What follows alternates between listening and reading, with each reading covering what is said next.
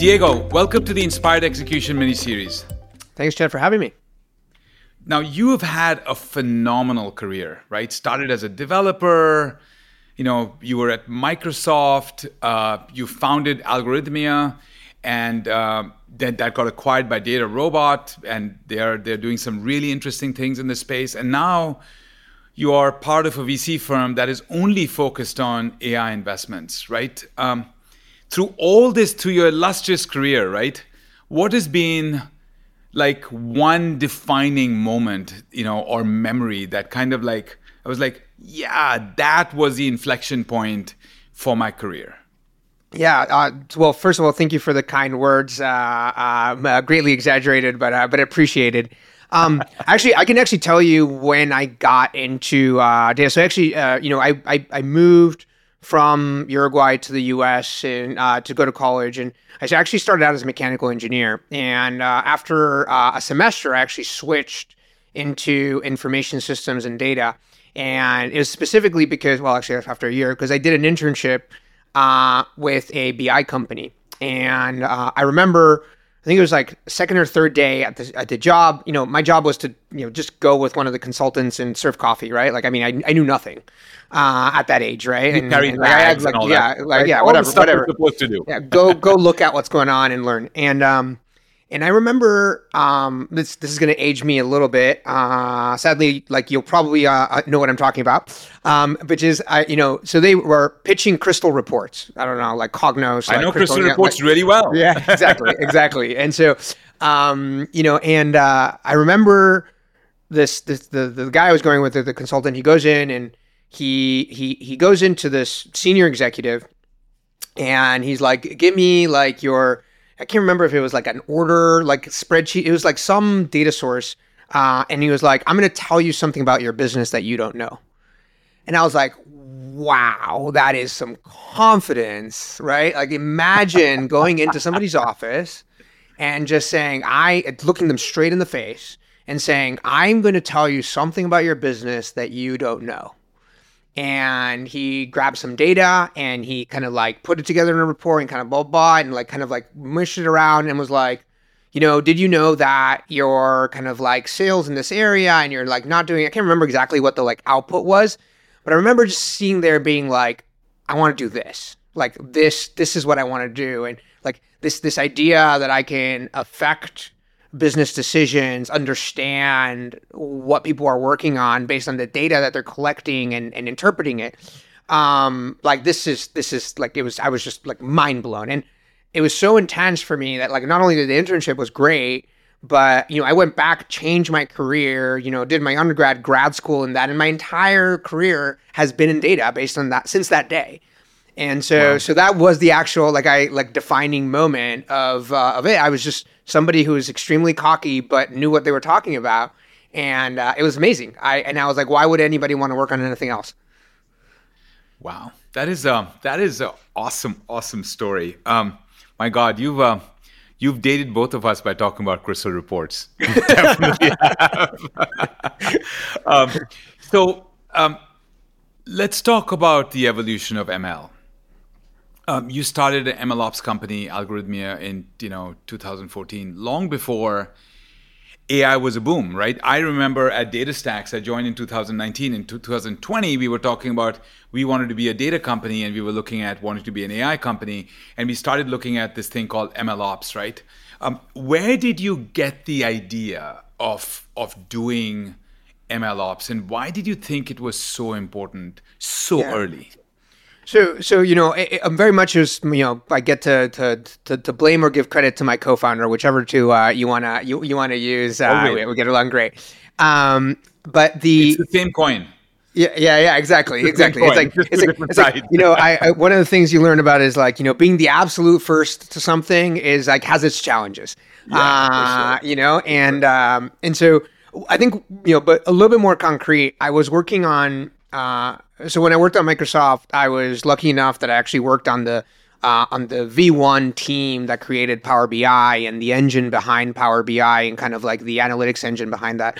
And one of the things that was popping up, I was a product program manager on Excel, was we were building a lot of descriptive analytics tooling. and for the first time, predictive analytics were starting to kind of like pop up. Like, something very basic, right? Like, we're going to go build a trend line. We're going to go kind of like figure out like, kind of like that next step. And one of the features that I ended up creating and owning and kind of developing for Microsoft was something called automatic pivot tables. And automatic pivot tables, if you go into Excel and kind of like click on it, so like it's like a big freaking feature. Just to yeah, be clear. and it was exciting about that point was that it was the first time I got exposed to grabbing essentially academic work, right? Because this is Microsoft Research, right? So people in Microsoft Research were working on these kind of like data pilot, automation, stuff like that. Yeah. And I was like, hey, this is amazing. Like, we want this in Excel. Like, this is like exactly what we want to ship. And, we have 1 billion users, and like, who wouldn't want to ship that? And they're like, oh yeah, here you go. Here's some like, code, and you can just like put it in. And that was the first time where they're like, well, this is like written in like MATLAB. And like, I'm supposed to ship this to like 1 billion users.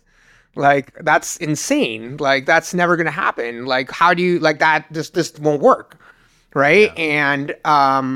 And I remember at the time, my co-founder, who we've been friends for years, he had been constantly being like, machine learning is the future. Like, people don't understand. Like, he was doing his PhD in AI, and he's like, and it's so hard. And he's like, I'm so frustrated because it's so hard to put anything like, it's all academic code and nobody's like hardening it, which means nobody will be able to use it, right? Nobody will be able to, and it was the first time that you are essentially dealing with like you're moving from deterministic to probabilistic code, and what breaks, right? Like, that was it. And so the thesis behind Algorithmia was the future of code is probabilistic, and what breaks, and like, we probably should go fix the things that break. And so some things still work, right? You can still check in your code into Git, and you can still do connectivity into different data sources, but like a bunch of things, everything from how do you deploy it, how do you run inference, to how do you, kind of like monitor for errors, all this stuff. Like, and so we essentially kind of like the idea really was the future is going to be machine learning, and we probably should go fix some of the kind of like traditional software engineering components that just break down when the code turns probabilistic. And so basically your take was, there is an SDLC, a software development lifecycle. What does that look like in the ML world? And let's go and actually create that. Yeah, Did exactly. I get that right? That was really kind of like the the super. It's a and this well, like it's a startup, right? So twist and turn and like wrong corner and like you hit and run. But like, yes, if you abstract, you look at 8 years from the outside, like that's what it looks like. Yeah. It's funny. We'll talk about this in a second. Tell me, if you had to do this again now, with generative AI being as big as it is, would you do it?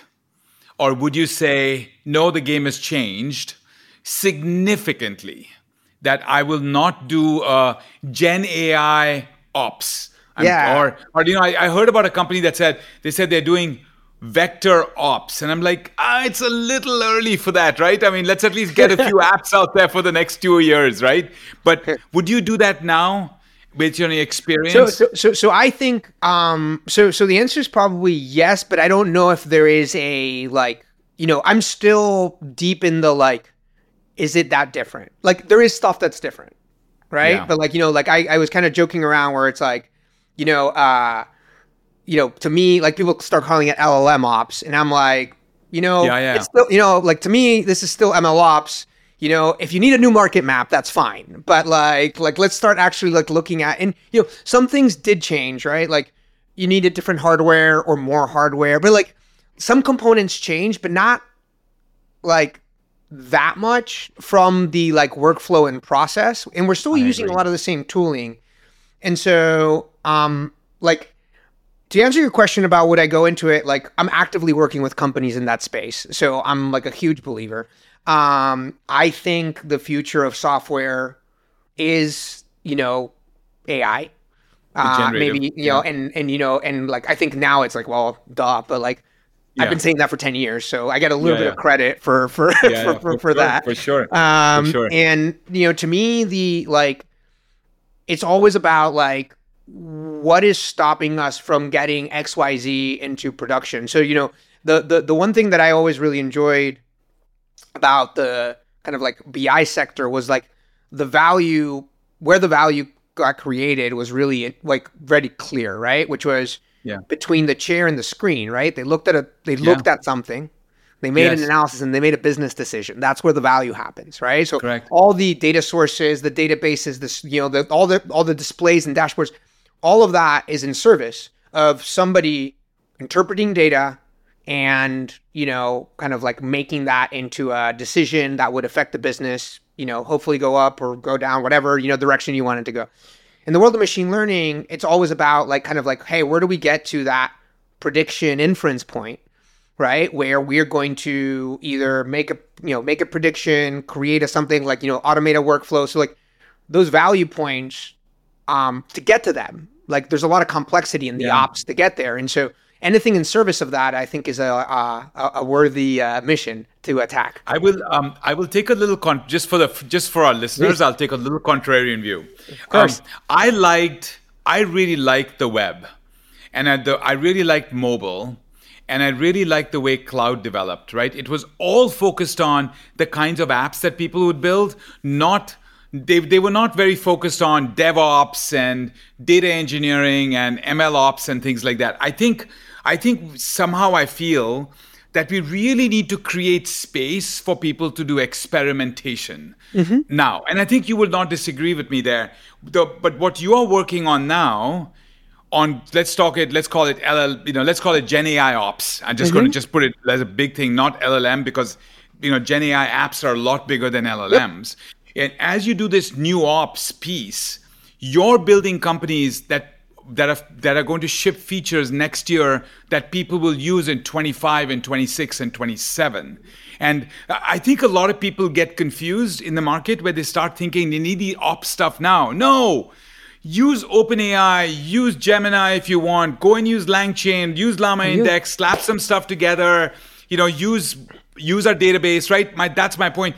Go and experiment like crazy because all the industry is robust enough that the technology is coming.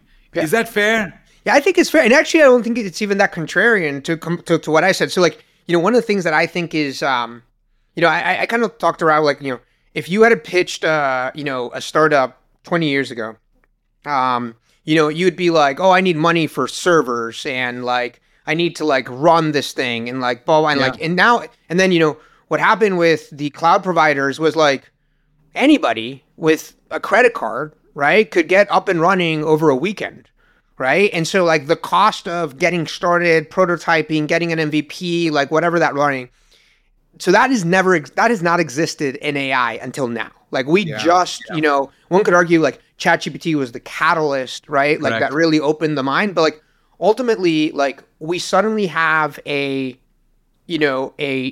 ML models were single task completers, right? Up until these kind of foundational models have kind of came out and got popular, and access to AI and machine learning was fairly complex. And so you did need the ops. You did need to be able to get up and running. You needed your things. Now, it's exactly it. Now, I would argue like just slapping an OpenAI API into your application will not get you. It will get you an experiment.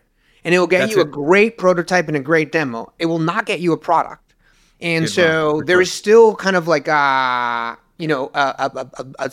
pretty deep level of, okay, what are the new problems, right? Correct. And like I'm coming up after your experiment is successful. Exactly. And I'm very biased because I co-founded a company recently and kind of like the risk and safety. But like one of the things that's like I talk about a lot is that these models, because they are generic task completers, that is their power and their risk, right? They can do a bunch of stuff. And maybe I don't want it to do a bunch of stuff. So I need to put guardrails around them. And so like now and that's kind of an ops operation. It's an application ops operation where it's like, hey, I can't let this thing go off the rails and do what I don't want it to do because it won't complete my product workflow. And so I think the ops is still necessary because that's what gets us software that's shippable. Right. Yes. But it's where that ops is shifted. Yes, for sure. And my take is a lot of people think about the ops before they actually do the experiment. And my take is let the experiments happen while there are people thinking about the ops. And I absolutely agree. So let's talk about guardrails.ai. You just founded this company. You and I just enter an elevator. You punch 4, I punch 7. We've got 20 seconds. What's the pitch? So, one of the great things around these like models is they can do a lot of things. One of the problems with these models is they can do to a lot of things.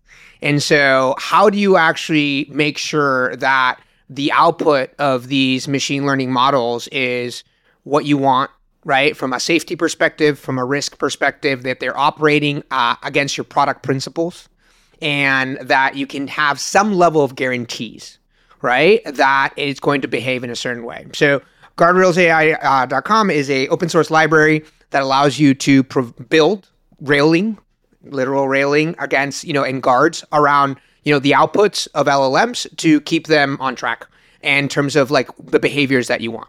So that is awesome. I will. I'm sure a bunch of our listeners are going to go and definitely check it out. So you are now an investor. We were talking about this before we started the podcast, which is, but you continue to feel like you're a builder, right? You're incubating companies, you're helping them grow, things like that. So tell us a little bit about how Factory is doing it differently, and then what is the most exciting trend that what are you most excited about in 2024? Right. So, Factory was founded by, 2 operators. One of them, Christopher Ray, who's a professor over at Stanford, who's had multiple AI, startups and founded multiple AI startups. And the idea was to create a kind of venture-like studio where we could, based on research and AI research, kind of like build out what the future of AI should look like, or maybe mold what what we what we want to look. And so the idea was we can look at what's kind of going around the corner from a research perspective and be very, very academically based, understand what's a product, I say what's a technology, what's a feature, what's a product, what's a company, and try to make that determination. So my day-to-day is very much focused on like going through with our portfolio companies that journey of understanding, or even pre-portfolio. So Guardrails is a good example where Shreya, the CEO, she's this insanely capable ML engineer, and she came up with this problem, right? Which is like, well, not came up with it, like she got obsessed with this problem. And so even previous to the launching of the open source package, we spent weeks talking about what might that look like, and then built the package and then founded the company and started the company and stuff like that. And so like that kind of like workflow is kind of how we we think about building kind of the the future of companies. Another pretty kind of like at this point today famous company is this company called Together.ai, which is also kind of like incubated inside inside Factory, which is right now kind of like probably a big deal in the world of open source machine learning and AI and Gen AI. And so our goal here, from our perspective, from the the partner's perspective, is exactly that. Like, how do we kind of have a disciplined approach to kind of like create, shaping the future of AI, from a company building perspective. So that was the first part of the question. Sorry, I went long. You talked about like kind of like what excited. So I think the exciting thing to me now is that foundational models have really opened like in my opinion a positive Pandora's box of imagination, and it's one of these like, to me, like this like kind of like we will look back in time and say this was a kind of like mass shift in terms of like what the in the world of technology, right? In the same way where like the first OSs came out, the internet came out, like where what we're seeing right now, in my opinion, is pretty like let's fit this new thing to what we already knew.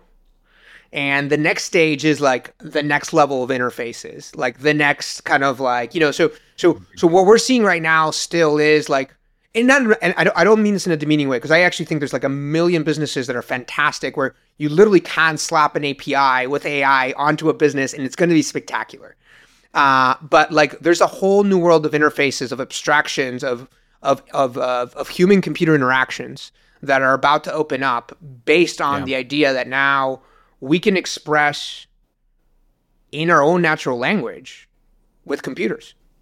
And, so we're moving from this, like, punch card to code to like moving mice and keyboards. UI, And now, we're interacting in our human language with computers, and they're interacting with us. And this is opening a whole new level of interfaces and workflows. And I think it's going to change. What excites me is that I don't know what's on the other side of this, but like it's a whole new world and it's exciting.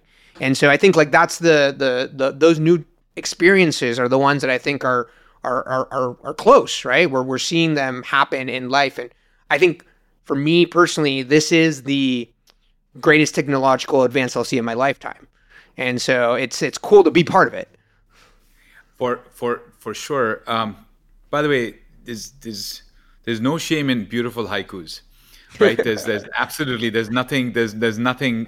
no shame there. But I read something the other day, which is somebody said that they brainstorm with ChatGPT now.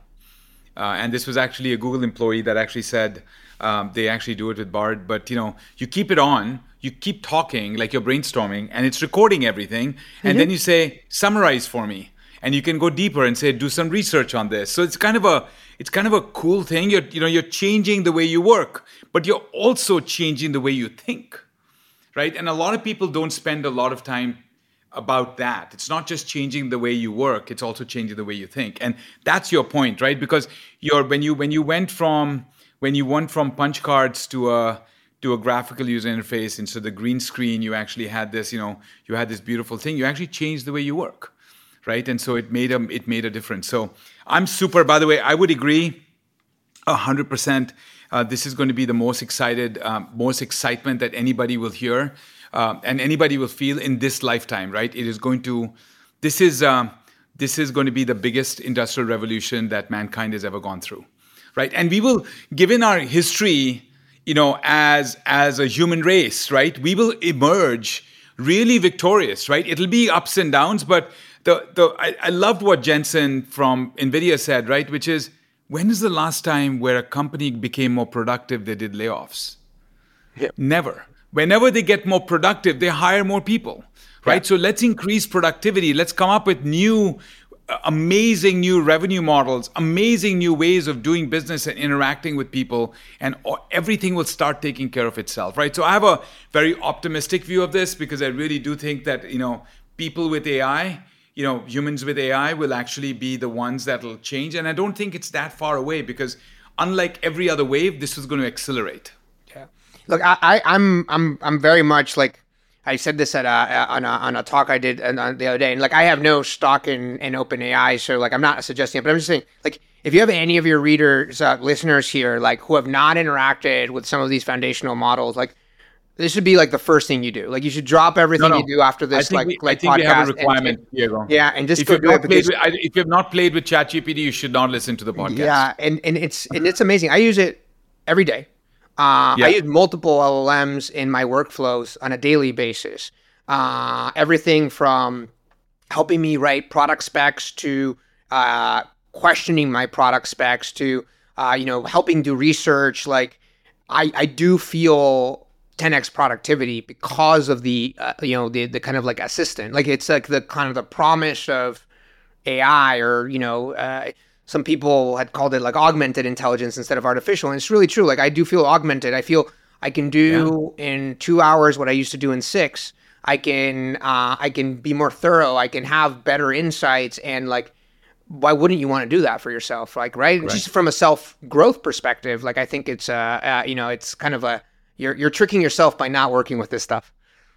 This is awesome, man. We're definitely going to meet offline, but it seems like we'd have a podcast and talk about this for like another hour. Yeah, I This has love it. been awesome. So, Diego, I'm going to go to the rapid fire part, and so quick questions, quick answers. What's a problem humanity is facing that you want AI to solve first?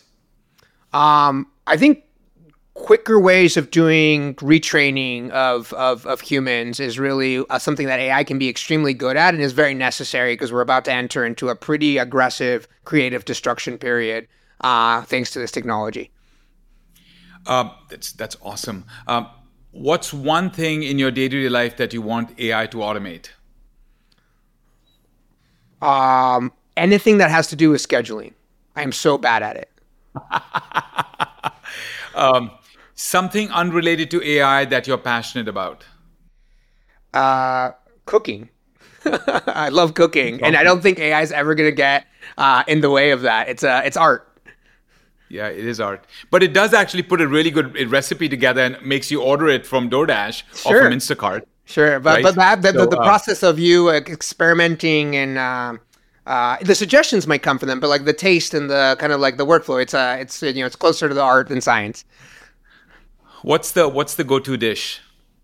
My go-to, okay, so I grew up in South America, so like I am like anything on a grill is like kind of like religion to me. Yeah, that's awesome. One word you would use to describe the best tech leaders. One word. Persistent. One word to describe how you feel about the future of AI. Amazed. Yeah, this is awesome. Diego, it has been an absolute blast. I think our listeners are going to love this episode. I really appreciate you making the time. And I look forward to doing this again, but also spending some time and hanging out with you. Thank you Thanks again. for having me. Appreciate it.